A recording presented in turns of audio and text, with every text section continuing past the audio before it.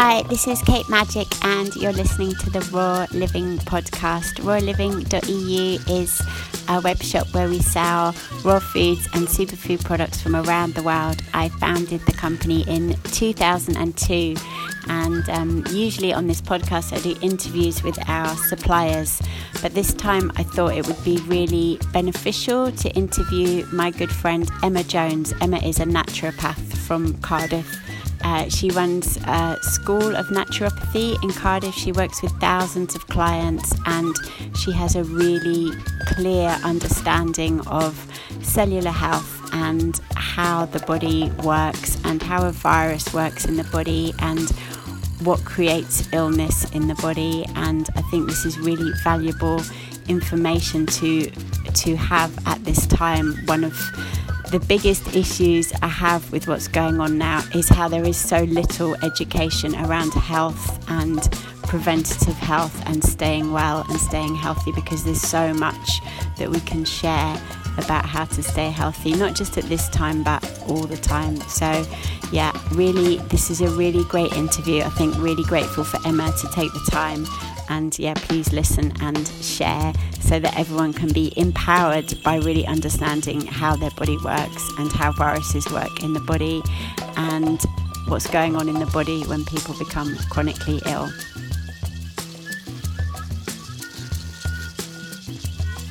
Hi Emma, thanks for joining me today.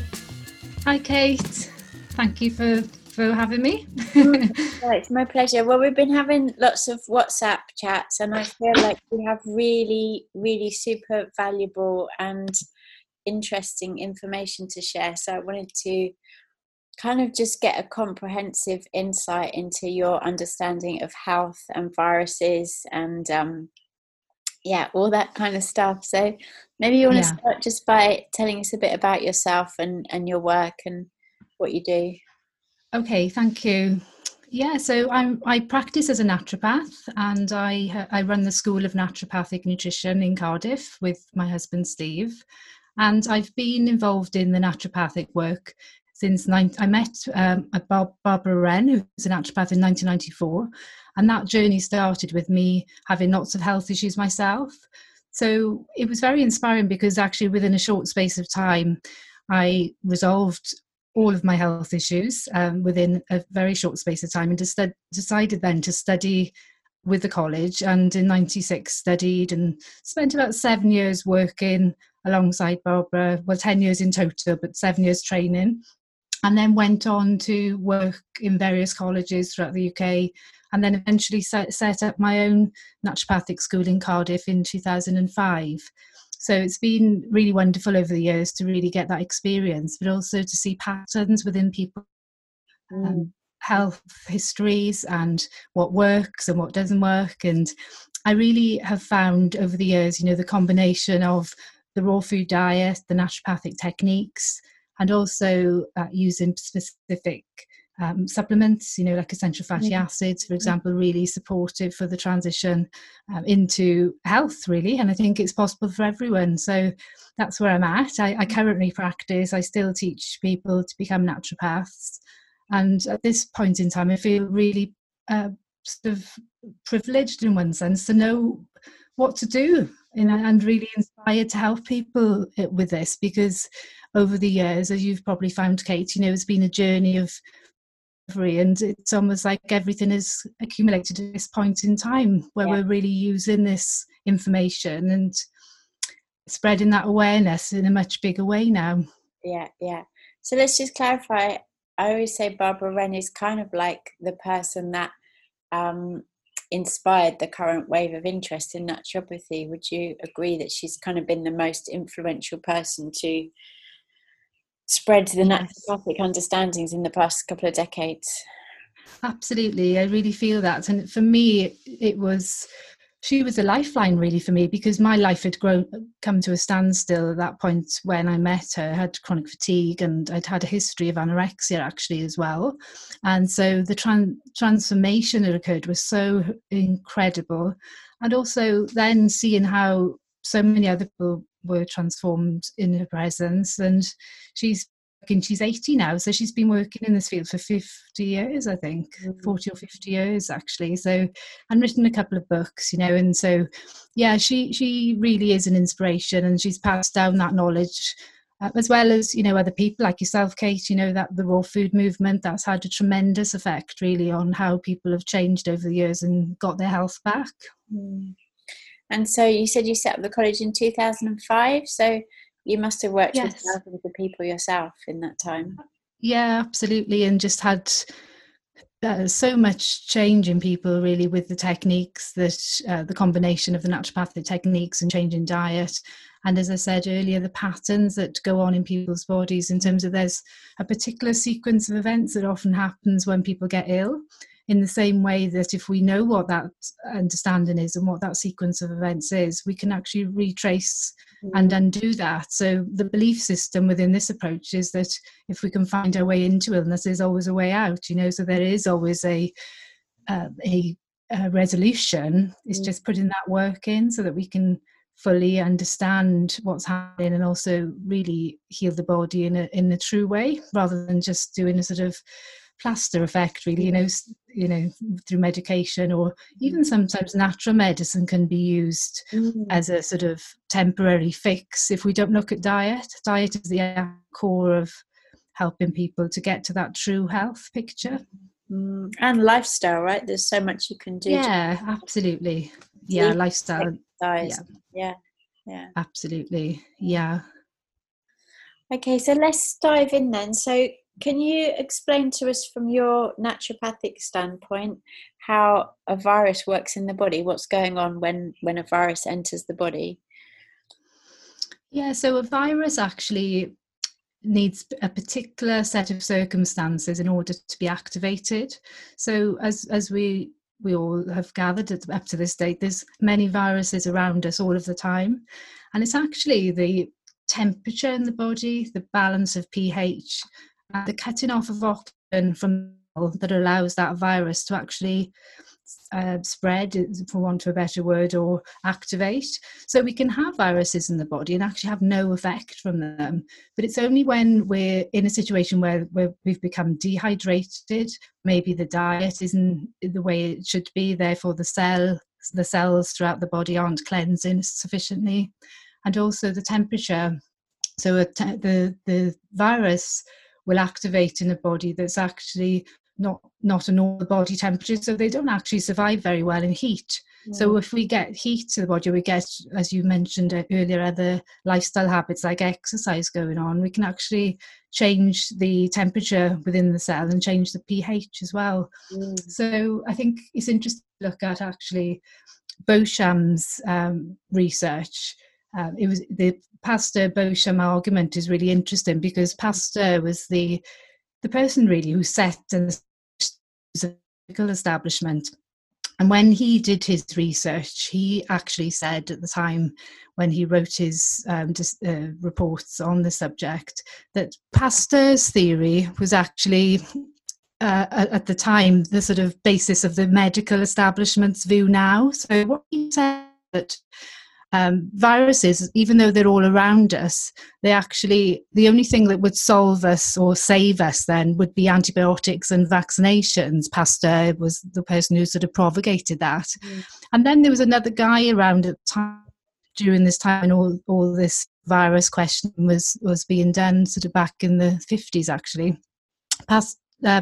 Bechamp said that actually viruses are around us, but we're not to be afraid of them. They're actually there to help us.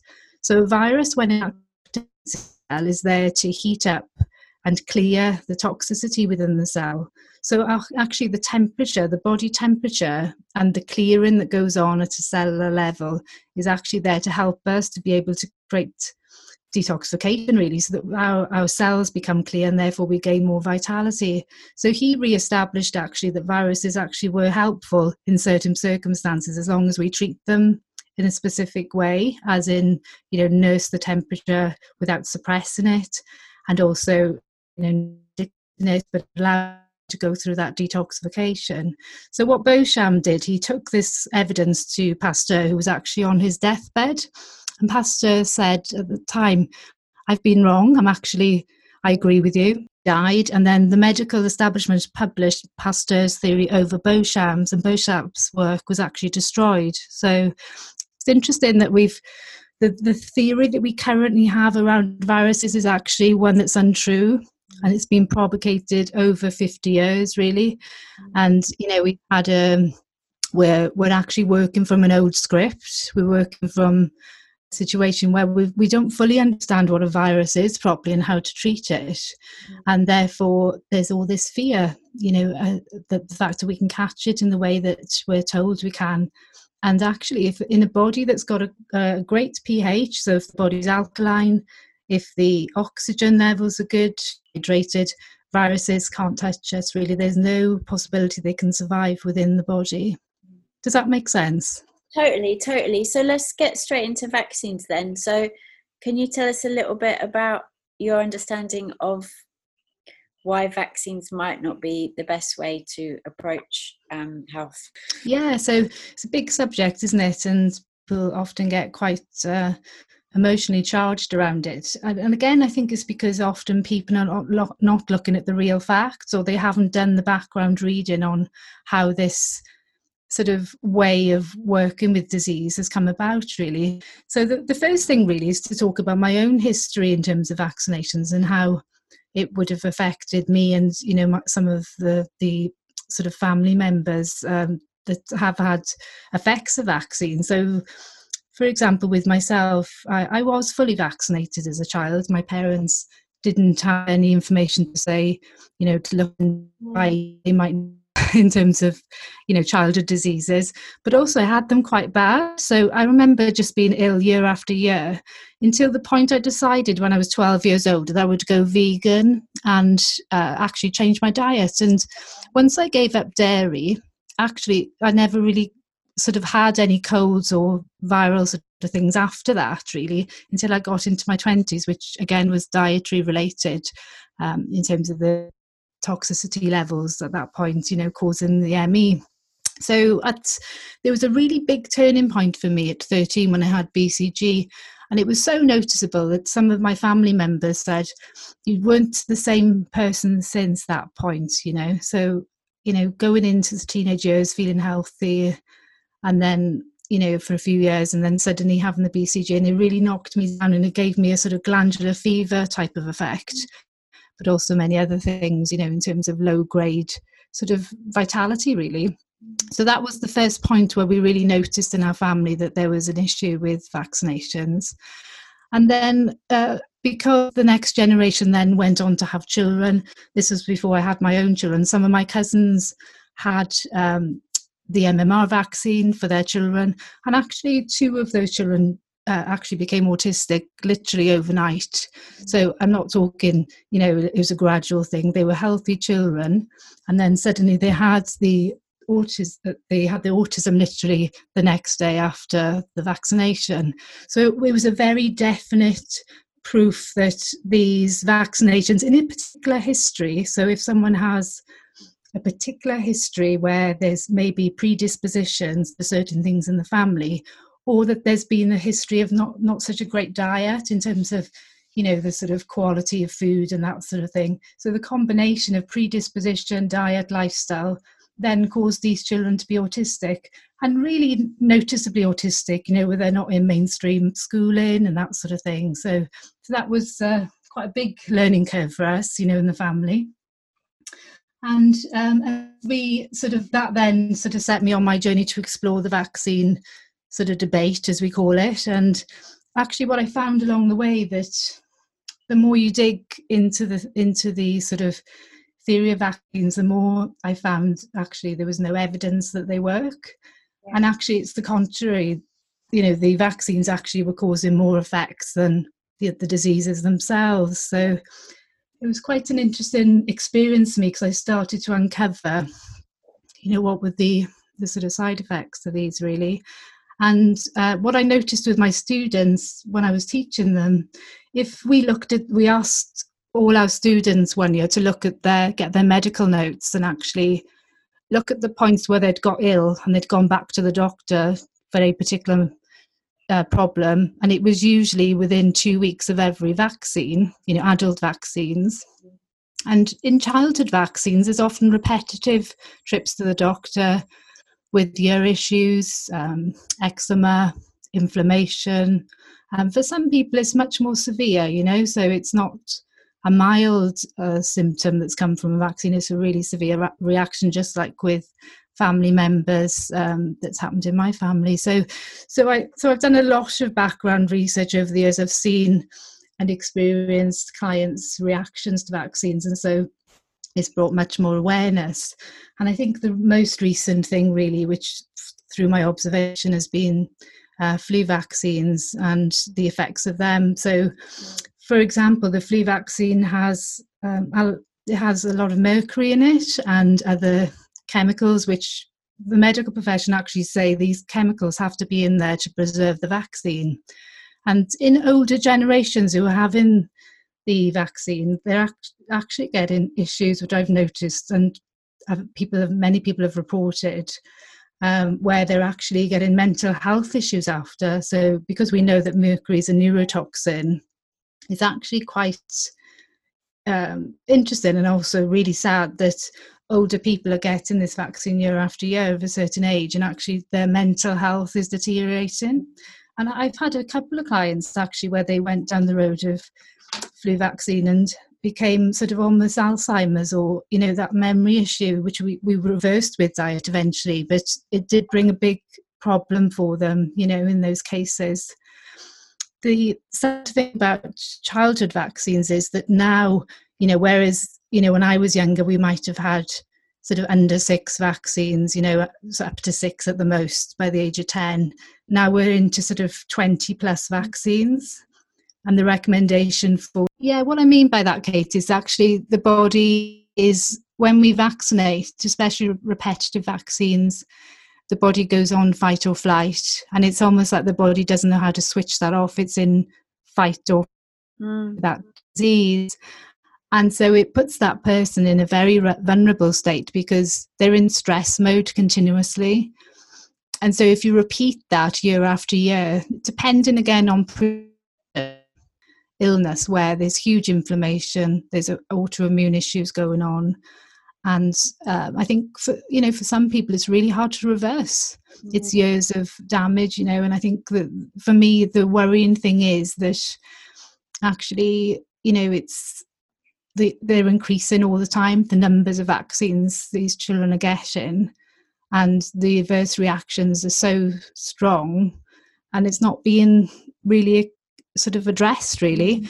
I think I do encourage my clients to actually record their side effect if they've had one with a yellow card at the GP. And if you do that, it actually does become a statistic.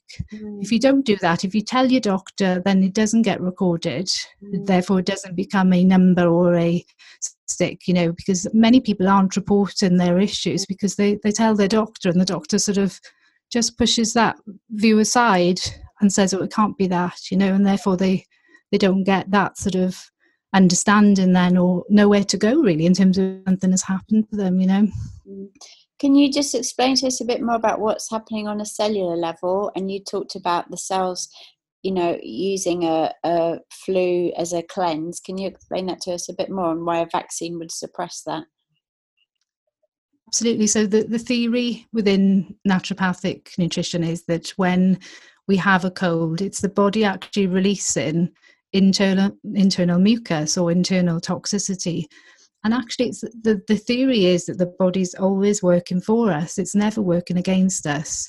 So if we have a cold, or if we have a temperature or a cough, it's our body's natural signaling to give us a cue that we need to actually do something about our lifestyle and our health in order to become fully healthy again. So the clearing usually happens between 3 and 10 days, and it's called an acute cleanse.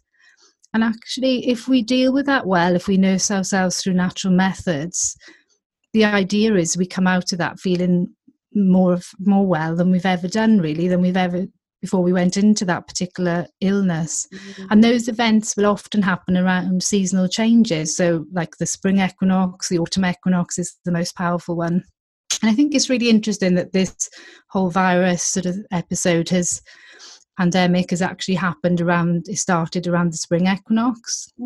And so the body was having that natural clearing for many people, especially as many people more than ever in the UK went for flu vaccine during December, or between September and December. I think that particular equinox for people, they weren't naturally clearing. So children aren't really allowed to have those colds, or they don't have the energy to have those clearings that they're meant to have in order to get well. And so the vaccination, what it's doing is actually putting a lid on that. It's almost putting the body into fight or flight, so the body has no energy to cleanse. And that cleanse then is suppressed. So it goes deeper into something more, I suppose, chronic, really. So if we don't treat those symptoms in a very natural way, even things like paracetamol, for example, it actually puts a lid on the natural inflammation process, which then suppresses the fever, which then pushes that toxicity into a deeper place in terms of the body. And the typical thing around this sort of virus that we're dealing with is actually pneumonia. That's the side effect of suppressed temperature. And so, the question is, I suppose, we're looking at, okay, if people were taught how to nurse their bodies naturally again, we would just sort of avoid all this. But this idea that, if we vaccinate year after year, we're going to get rid of colds and flu is just laughable, really, and scary, because people aren't actually having those cleanses that they naturally are needing to have in order to stay well. So I think, leading into the coronavirus, we've had an issue where, flu vaccines have been massively pushed over 5 years or so, more so now than ever, in the younger generations and the older generations. And they've actually even do repetitive flu vaccines now, where they might have said every year. They were saying in the older generation every 6 months. And therefore, how would that person ever get over that level of toxicity? So when I'm talking toxicity, I'm not just talking about suppressing the body's natural cleanse, but also the additives that go into vaccinations. For example, I mentioned mercury, but actually there's much sort of more difficult things in there also than that, if you can think even worse than, mercury.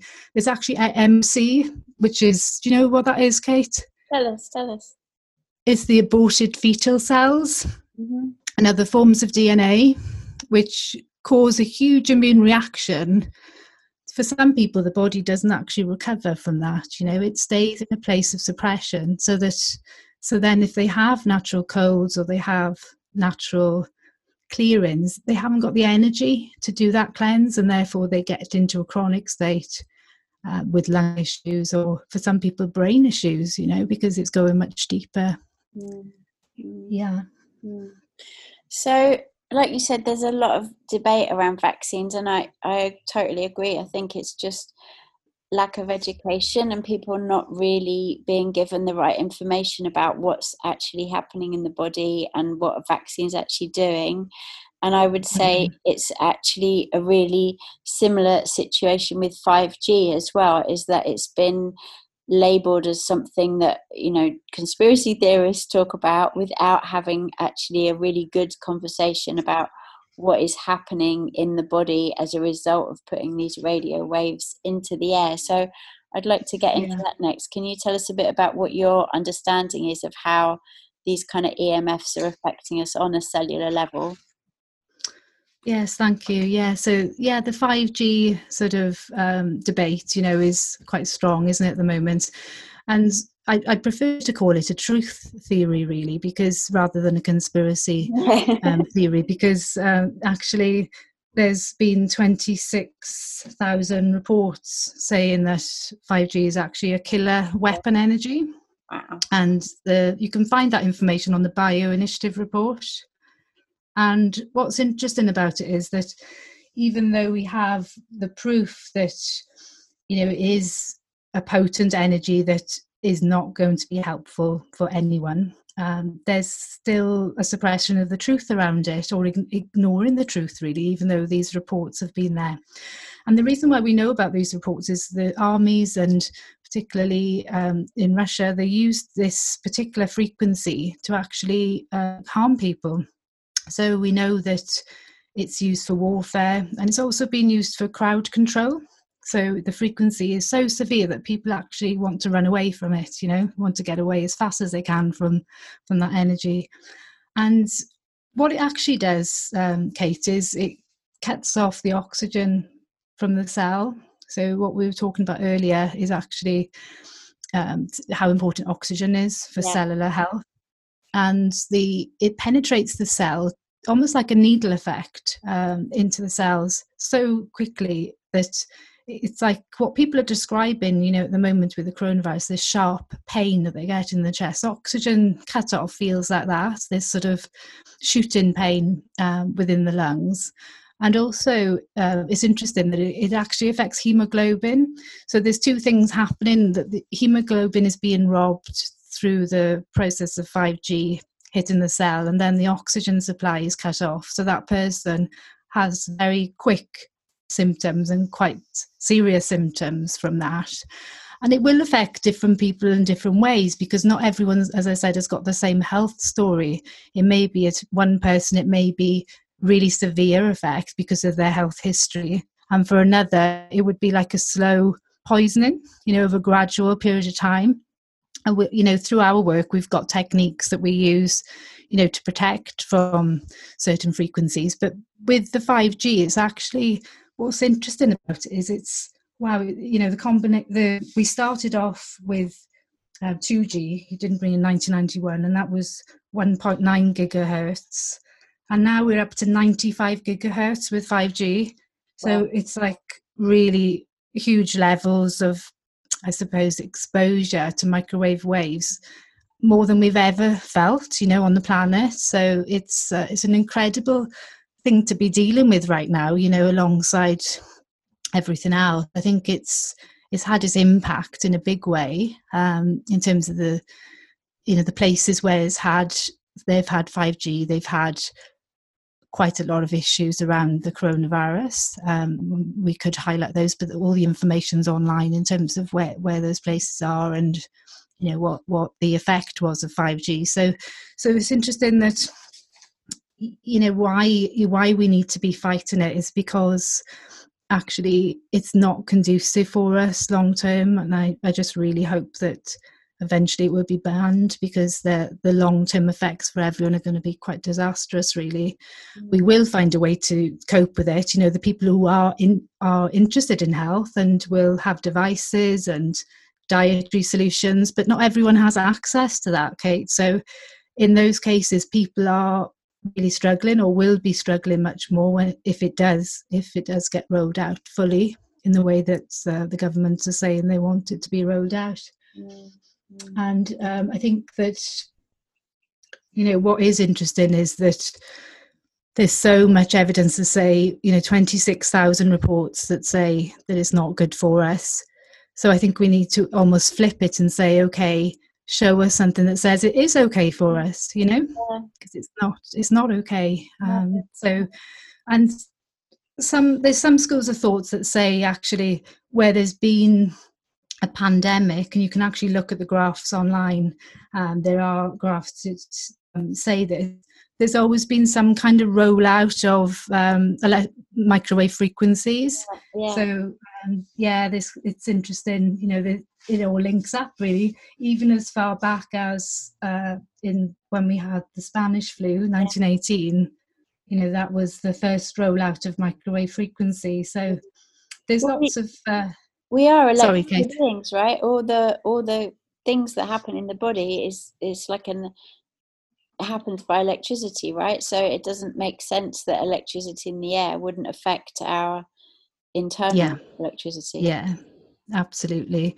And so it's an accumulation point for us, isn't it? We've had 2G, 3G, 4G, now we're into 5G, and this electrical smog that we've all been living with and not understanding has got to a critical point, really, where hopefully the 5G campaigns have brought awareness not just to 5G but to electromagnetic pollution generally.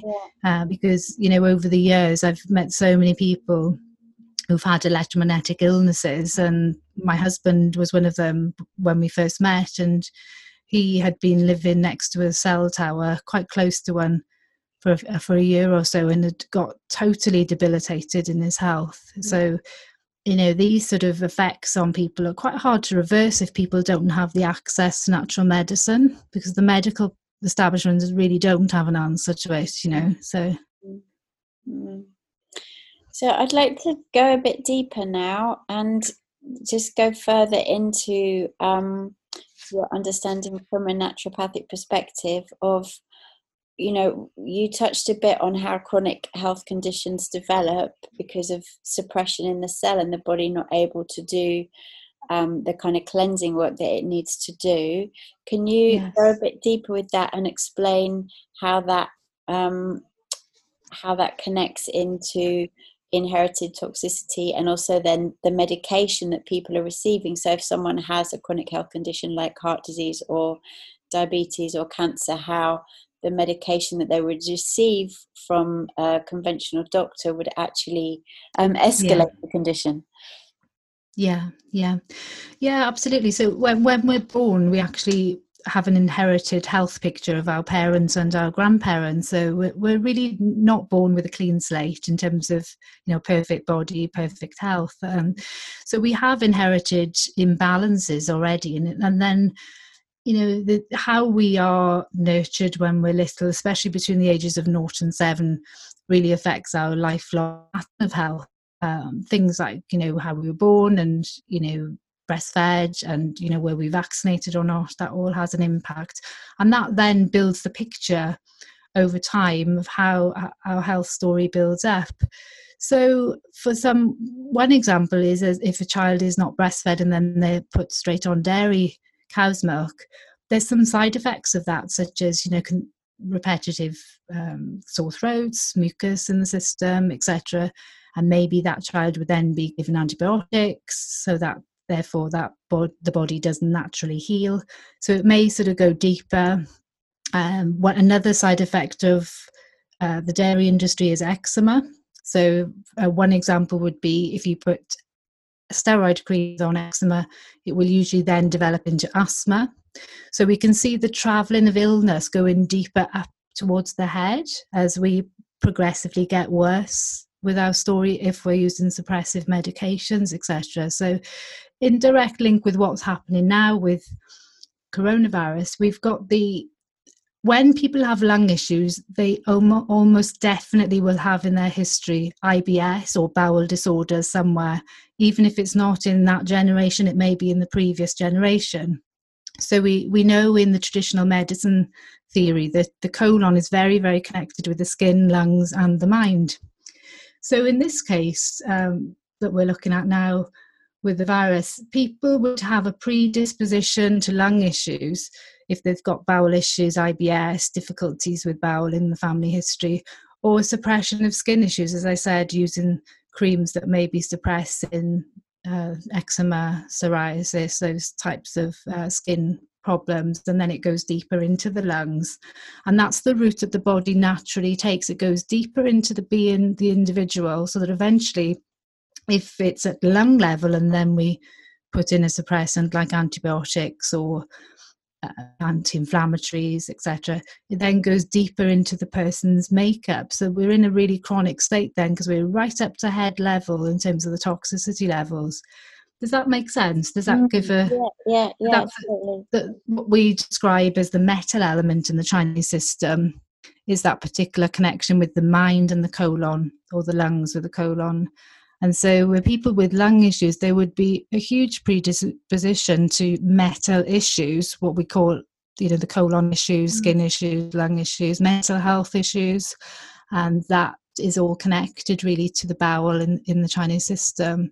So if the body is trying to cleanse with a temperature or a cough, and remembering the dry cough that people are getting is linked with lack of oxygen, and the body doesn't actually get what it needs, the oxygen or the right natural treatment to bring that inflammation down naturally, And they put in something like paracetamol, which in France actually they've proven this, and they temporarily put a hold on people using paracetamol and ibuprofen, because they know that if you put those into a body that's already struggling, the toxicity levels go deeper, or to a certain degree the inflammation process goes down, and then it's suppressed so that the body can't have that clearing, so the symptoms there then when the anti-inflammatories go in, or the painkillers, the symptoms go deeper into the person's being. So then you've got a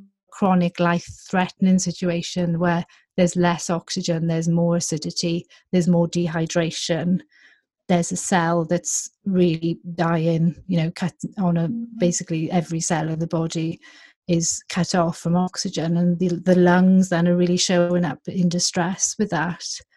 I think in relation to heart disease, again, it's quite, a deep inherited story really of heart disease. It's something that we don't build up in just one lifetime. It's inherited stories from our family members and diet and lifestyle over a long period of time. It sort of just doesn't come out of the blue, it's sort of there as a sign to tell us do something quickly. It's quite high up in the body. So things that are actually more superficial would be sort of not the major organs basically. So the skin, for example, the bowel is quite a superficial area to have a problem, but if we start getting into heart and lungs, we see it as a much more chronic issue and something that we need to do something about quite quickly. Otherwise that person gets into quite a lot of distress with their health. And of course, if that is not treated in a way that's nurturing, that person then goes into a very deep state of disconnection, really. We call it a naturopathy or chronic illness, disease. I guess we can also link vaccinations with autoimmune issues. And we know this because I've seen, reports where the unvaccinated, actually, the autoimmune issues are actually almost zero, they're non-existent. Whereas in the vaccinated, they're very, very high. The actual figures I'm not sure of, but I know they're quite high just because of my work. I meet so many people with autoimmune disorders. So we know from the virus, so I think you've done a really clear job so far of explaining, how a virus can impact people negatively and how a healthy person wouldn't have anything to fear from a virus. There's quite a lot of research to show, both in Italy and Germany. Well, in Italy, they said that over 99% of people that died from the virus had pre-existing conditions, mainly heart disease, cancer, and diabetes. In Germany, the research is showing the same thing. So could you explain to us why, in your understanding, that would be the case, why those particular pre-existing conditions would make people more susceptible? Yeah, so the first thing would be medication. So the body already compromised with having to deal with medication. And also what got those people into cancer or heart disease situations would have been back to diet and lifestyle. What that person just doesn't develop cancer overnight or heart disease overnight. It's a very long process. And remembering the body's always trying to help us. So the signals would have come long before the heart disease or the cancer, but often people are not wanting to change underlying things. And so a medication is just really stabilizing but not healing the situation. So in those cases, it's the pH has changed and the body's in a state of flight, where because of dehydration and cellular lack of oxygen, as we spoke about earlier. So the cells throughout the body will often be cut off from oxygen and compromised to start with. So then if you have a further stress, remembering stress dehydrates, and I believe there's been a lot of stress with this virus, not just the physical effects, but the emotional effects and the the continuous information that we're being given through the media. And this has an effect on people on their stress levels. And I think if you put stress in the picture alongside a diet that's not good and medications, then it's just at a tipping point where the person can't cope, and they're not able to have what we described earlier as that natural cleanse, that natural clearing, which for many people, I've been speaking to people, and people who've had that temperature and that cough, healthy people which may needing to have that natural cleanse, they've got over it within 5 days. Whereas for those people who are on medications, they're really feeling that they can't get over it because they haven't got the energy to overcome that, or the vitality. Well, that was an interesting bit of information that I found out at the beginning, which I think just got completely buried. But when I was researching it in the beginning, it's medically defined as a self-limiting disease. The definition of a self-limiting disease is a disease that in the vast majority of people will naturally run its course without medication and just pass. So the fact that it's defined medically as a self-limiting disease is very counterintuitive to the measures that have been put in place, right? Yes, yeah, exactly. So the other thing that's also very much up for debate is how they are getting the statistics for the people who have the virus, and both who have the virus and who die from the virus. Can you tell us a little bit about what your understanding is about how they test for it and how they decide who has it and what a positive test is? Yeah, so currently from what I'm reading, and like you said, it is up for debate, the way that where people are being tested is actually antibody testing, and antibodies actually tell us that the body's fighting something. So it doesn't actually test for viral activity. It's actually testing for the body's defense system, really, and is it on fight or flight, as I described earlier. So people can be on fight or flight if they've previously had a vaccine. Usually someone would be on fight or flight within 6 months of having a vaccine, so flu vaccines that happen during winter time, that sort of fits into that bracket. And there's been some links with the flu vaccine and up in those antibodies in the system, so the body's in a sort of state where it's showing viral activity for what they're sort of stating from antibody testing, but we don't actually know it's coronavirus, so many people will have antibodies reactions right now because of stress, because of diet, because of 5G, because of vaccinations. So it's not a clear testing method currently, and as a result we're getting, I think, fake numbers really of, the numbers are increasing, but yet are they real cases?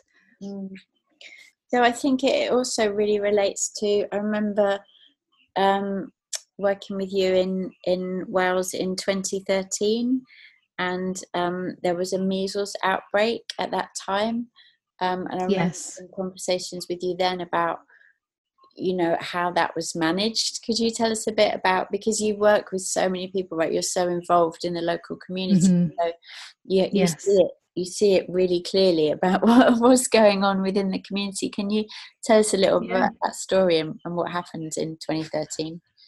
Yeah, so what happened was that actually in 2012 the government had realised that MMR take-up was 67%, so it had actually dropped from 99% in 1995 to 67% by 2012.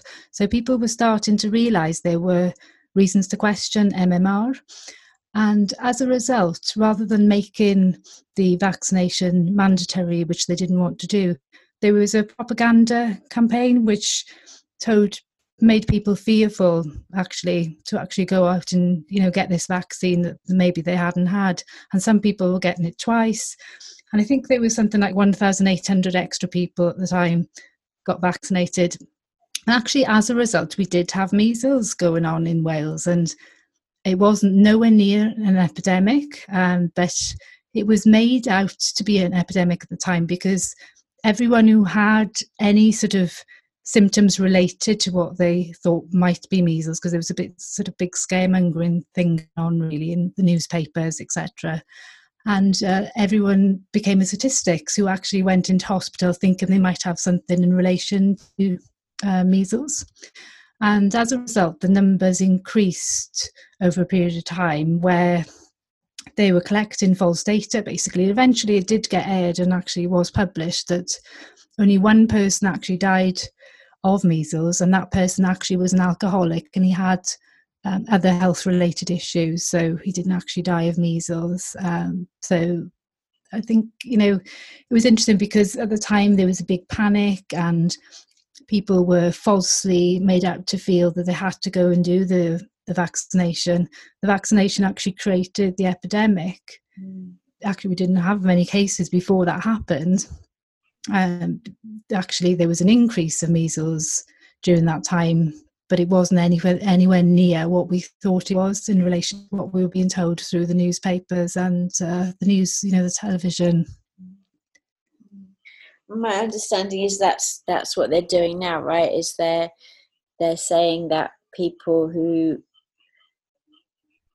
have the virus are dying of the virus when they would have been they were already very ill, right? So you can't. So in the same way, they were saying you could die of measles when you can't die of measles. You can only die from complications caused by measles. Absolutely. That's understanding with the virus, you can't die of coronavirus. You can only die of complications caused by having pre-existing conditions with the virus, with the treatments.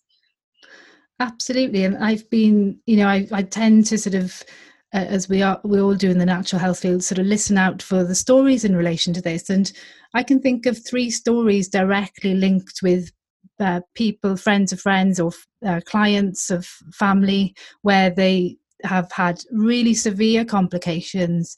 One person's grandmother was very ill anyway, and she also was wanting to, she was on her way out basically in terms of wanting to die, and basically it was written on the death certificate, actually, coronavirus, and the family just, it wasn't true, so that's one example. Another example was a 33-year-old woman. She was a niece of a client and also had extreme severe complications and actually had no sign of the coronavirus, but the coronavirus went on her, on the death certificate. So in these situations, the families have been really distressed because they just know for a fact it wasn't true. That's just 2 cases that I know of.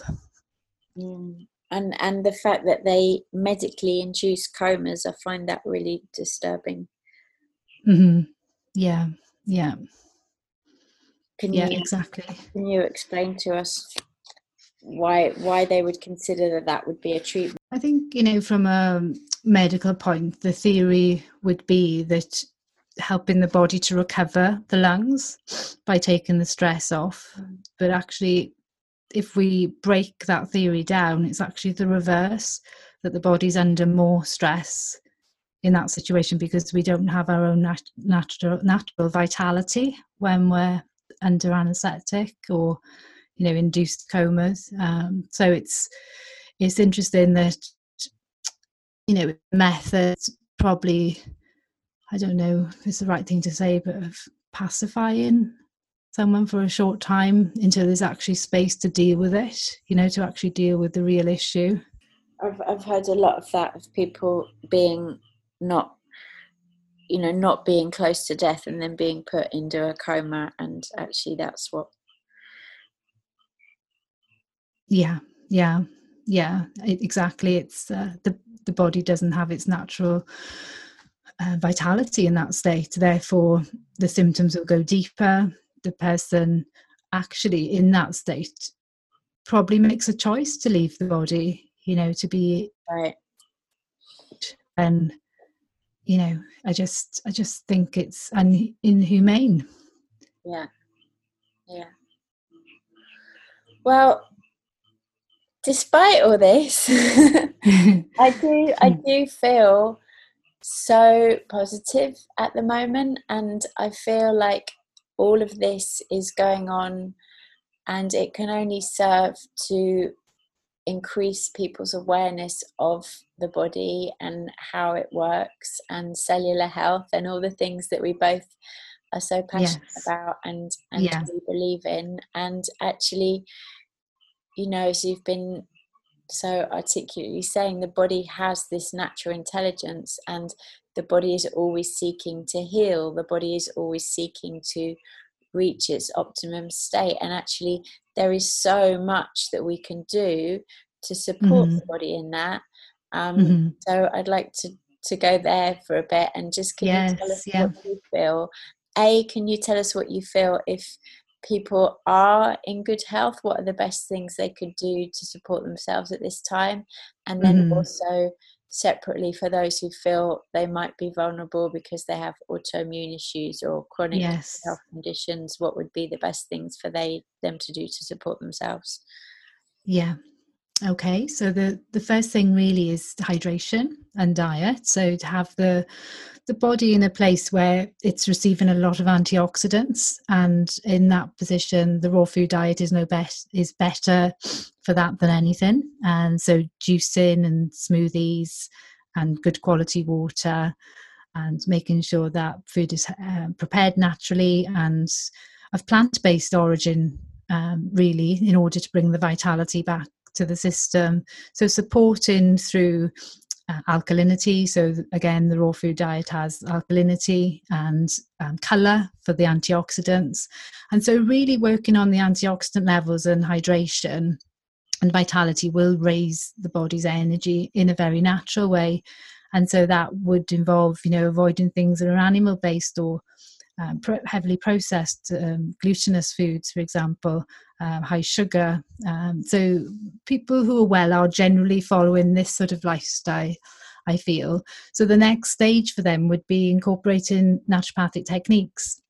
And I feel these are the magical tools that will really take people into a state of higher wellness, what I call, the sort of, the really high place where people can actually feel like at their best rather than just energy.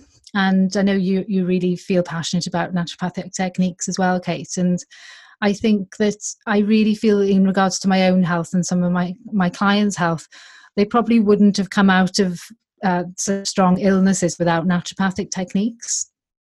So some of these examples would be castor oil treatment on the liver, on the lungs, if you felt there was a weakness there. How that works is you actually make a compress and apply it directly to the area for at least 1 hour, and 3 consecutive days in a row, ideally, over a period of sort of 3 weeks or so. And that strengthens and cleanses the major organs. And you can actually put castor oil anywhere on the body. You can actually rub it all over and have a bath. You can put it direct, but it's useful to do the liver if people haven't done that before as a starting point. If there was a problem with lungs, you'd actually do lungs and liver, and then consecutive days rather than just as. They're amazing. And also enemas, they're really quite a powerful naturopathic technique, and many people will say, I don't want to do an enema, but actually when they do one, it's quite transformational in terms of how the energy improves, how the lungs clear, how we clear much faster way. And so enemas are used quite a lot in our approach alongside colonics. And simple things like using Epsom salts in the bath, using, a large amount of Epsom salts. Again, you might use this method under supervision. You wouldn't use it if there was a temperature, but it's actually very, very good for aches and pains, and for someone who's actually feeling like low in energy. It's very, very energizing. I think for temperature, probably the best ones would be cold therapy. So doing like your hot and cold showers and cold baths, and even simple techniques like a flannel on the head, cold flannel. People have gone so far away from natural methods now that they reach for things like Calpol or paracetamol to bring down a fever over cold flannels. It's a simple technique but quite powerful. If my children have had fevers at certain times, I've always done the cold method on the head and then cold socks on the feet, wet socks on the feet, and that brings the temperature down really quickly. So these simple methods can be very, very effective. And sort of moving on to people who are in a more chronic state where they've got complications, seeking guidance of a health practitioner in the field of naturopathy or in the field of sort of nutritional coaching can make a big difference. But simple things would be actually cleaning up the diet very gradually, bringing in juicing, and also starting to do some naturopathic techniques very slowly so that they can build up that vitality and also release some of the toxicity. And it may be that that's over a longer period of time rather than just sort of all at once, you know. The homeopathy also comes into it to treat symptoms if people are in a chronic state of health rather than actually doing medications. They can be very, very effective. And one of the techniques that I've used a lot for people with the dry cough is the in a neti pot. Have you tried this, Kate, before, where you inhale it? Yeah, tell us. Yeah, so you use a neti pot, which is empty, and then you don't add water, but you add salt, pink Himalayan salt, and 3 to 5 drops of iodine, so potassium iodide, Lugol's it's called. And you would put that onto the salt and then cover over the neti pot and hold one nostril and inhale the iodine, which then directly gets to the lungs. And with iodine, it actually is such a purifier. It clears all pathogens. It's so powerful. So that's quite good for coughs, and particularly what's been happening with this situation. Also working on sort of vitamin C at a high level as well, and working with antioxidants at a high level really help, as alongside some of the things that you've been recommending, Kate, the adaptogenic tonics, you know, the mushrooms and anything that's adaptogenic will help the body to heal. And so that they can be very good as well. But the naturopathic techniques are really magical. They really make lasting change happen really quickly. And I've had situations where, for example, one of my clients' mother, really she felt that she was dying. It was the situation with her lungs where it was really extreme, and she put a compress on and she left it on her and she recovered in 24 hours. So it was really quite a big turnaround. And really that we didn't know whether it would work or not, because this lady was medicated and, you know, wondering actually was it her time, you know. But actually it was really, really transformational. And this is a situation where this woman didn't even change diet because she's sort of elderly and not wanting to change that much. And the compress actually turned the situation around. So it can be very good. I'm constantly hearing about stories actually where people have used natural foods and naturopathic techniques where they've turned the situation around quite quickly.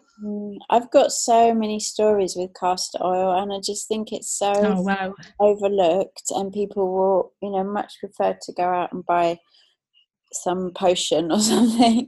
Yeah. Yet this is the simplest thing, and so many times people have said to me, oh, I've got this thing and I've tried all these things and nothing works, and I'm like, have you tried castor oil? And they're like, no, and they do castor oil, and that's the thing that shifts it. Wow, yeah, I just totally love it. And you know what it's actually doing at a cellular level is deeply cleansing the cell, but it's actually raising the frequency of that organ so that that organ then can respond in a much more vital way. And yeah, it's really overwhelming sometimes how much it does change things.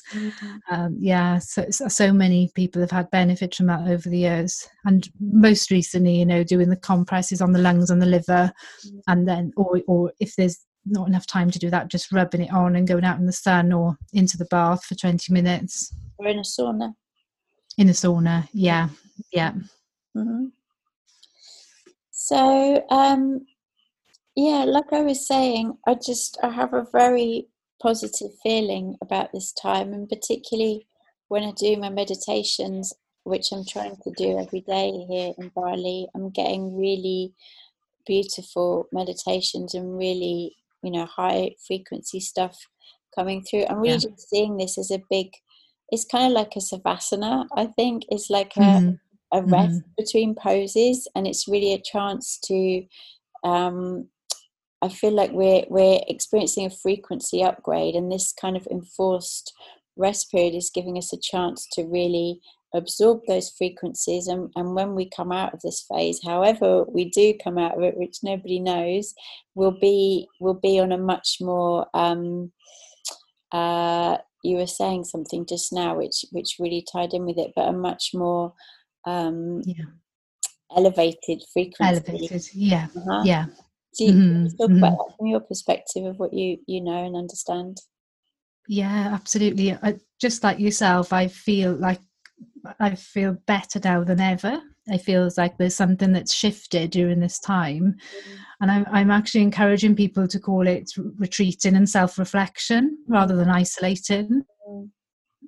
I think isolating can seem like a negative word, and so the retreating and self-reflection allows people to see and feel where the missing links are or the gaps are within their own lifestyle and diet, really. And I think it's really helping people to reconnect, to feel more grounded, to notice where their truth is, and to actually slow down and feel.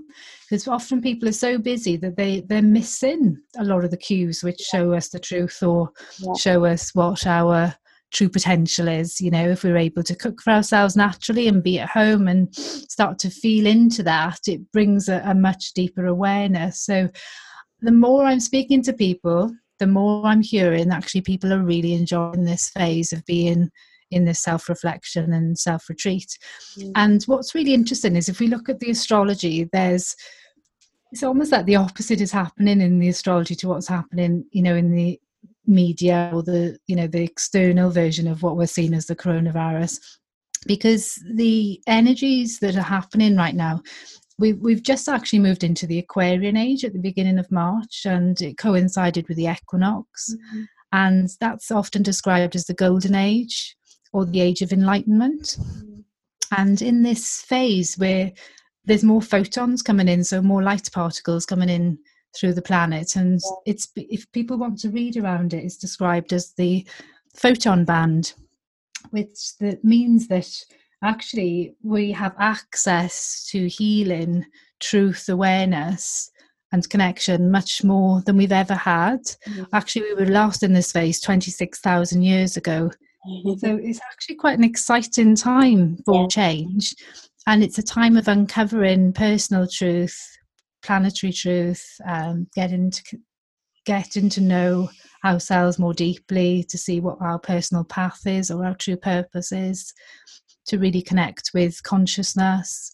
So meditations, as you said, are so lovely at the moment, and so many people are saying they're meditating, and they're also doing group meditations and distant healing. And this is the time for natural medicine and for healing to really come into its own. And that's why, it is called the golden age. And I really believe that it's the starting point for us as collectively to get into that place of more balance and shaping a different future. The planetary sort of alignments right now are all around alchemy and creating our own reality. So the truth really is that we can actually create a different world from this point, because it's like a reset, it's like a reset of everything that we know of. And people are saying often, it would be great to get back to how we, get back to normal. But I kind of thinking we won't have a normal after this. It's been a huge sort of social collapse on every level. And I think, when you get that type of breakdown, you get huge breakthroughs in that process. So for me, when I read around the astrology and when I connect in the way that you are, Kate, I feel this excitement, which is a strange feeling because, of course, there is a lot of distress happening at the same time.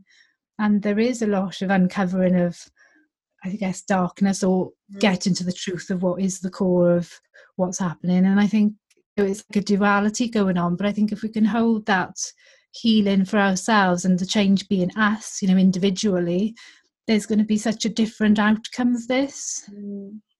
There's a wave. It's a global healing crisis, isn't it? When you have the childhood diseases like chickenpox and measles, then the child who's allowed to go through it naturally has a big growth spurt afterwards, right? And I noticed with all my boys, when they got any of those childhood illnesses, that afterwards they would be drawing so much more detail, their writing would improve, their speech would improve. And I feel like this is what it is. We're in the disease phase, but as we come out of this, there's going to be just such a massive growth spurt. I think that's really a nice way of seeing it, and it's true. When people go through the healing, the crises, as you said, there's huge healing at the end of it, and that's just really exciting to see that's going to be sort of manifesting in reality once we come through this sort of phase that we're in. And so I think if people use their minds and in their meditation and their affirmations around shaping the future that they want, and focusing on that, and to really get ourselves in a space where we are in creation rather than breakdown. And it's I've noticed it with my children as well. They've gone through huge spurts of change and transformation during this time, and they're in a different place as well. So it's happening, with much younger children as well, not just adults. Even if people aren't having those acute clearings, they're having clearings on an emotional and a mental level as well. We're all really healing at such a deep level. Amazing. And I think just lastly on that, talking about electromagnetic frequencies, the planetary frequency is changing so rapidly, and this has been sort of documented. Whereas we would have been at a certain resonance before, now we've moved into a much higher frequency, and that's being documented at the moment in terms of the planetary beat and the vibration that we're in planetary. And I think that's a lot to do with meditations as well. So many people are meditating, so many people are focusing on healing, that there's a big shift happening. Yeah. Emma, I appreciate your knowledge and information so much, and the way you can articulate it in such a calm and easy to understand way. Thank you. No, it's been brilliant just to have that kind of clarity around information. And just, for me, this is one of the biggest parts of what's been going on, is just the lack of clarity in information. And it's funny to me, because all the people who claim to have the science and the logic, they're the ones who are the most illogical, right? They don't have the kind of like backup for their argument. So I really wanted to speak with you so we could really get into some of the facts around natural health. Thank you. I've really enjoyed speaking to you. It's just really great, and it actually is quite calming when we speak about it in this way, where we know that actually the change comes from ourselves individually. That's where the peace comes. And I find that when I'm listening to different views through the media or through reading online, I sort of check in with myself and say, how does this feel? And to feel into what gives peace rather than what gives distress. And I think that's a good truth sort of radar for me to be able to understand, is something resonating or not, really. And what's empowering, right? Because this is the whole thing with the modern medical system, is it's fundamentally disempowering, and in that system there's no support for the person to understand their own health better or do things to take responsibility for their health. And so that's why that system is so broken right now, because there's such fundamental disempowerment in it. And when we have the information to understand really what's going on in our bodies and how we can support our bodies best, that's so empowering, right? Absolutely. I just know that that's where the change comes, when people know how to treat their bodies, when they know how to look after themselves. The empowerment in that is just and that's really what's so brilliant about this work with dietary changes and lifestyle changes. People really feel it, and it's really marked the difference. So the empowerment is everything. If someone understands how they've got ill and how they can resolve it, they can do anything. It's totally the key to everything, I find. Brilliant.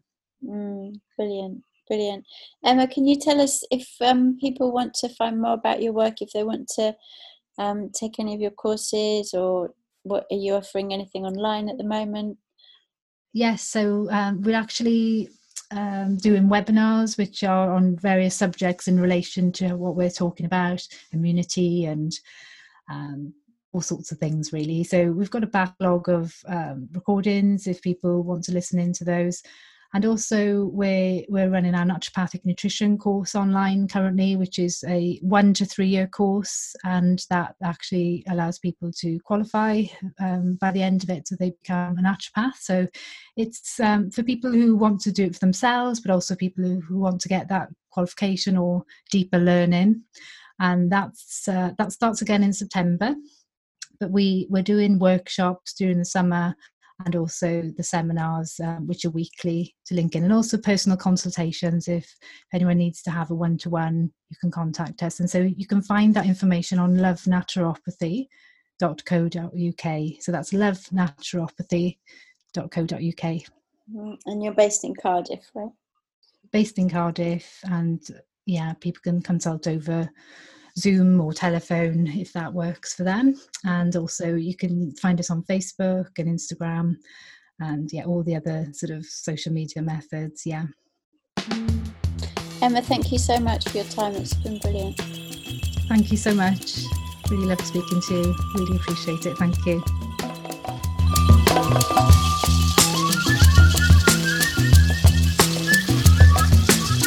Thank you for listening. Don't forget to check out rawliving.eu. We have such a wide selection of herbs to support immunity. You can also go to capemagic.com. There's lots of articles there on supporting immunity as well. If you look through this podcast, the Raw Living podcast, there's an earlier interview with Barbara Wren, who we were talking about at the beginning.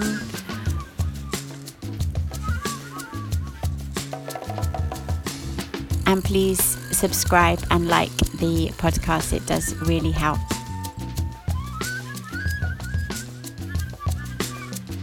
Thank you. See you next time.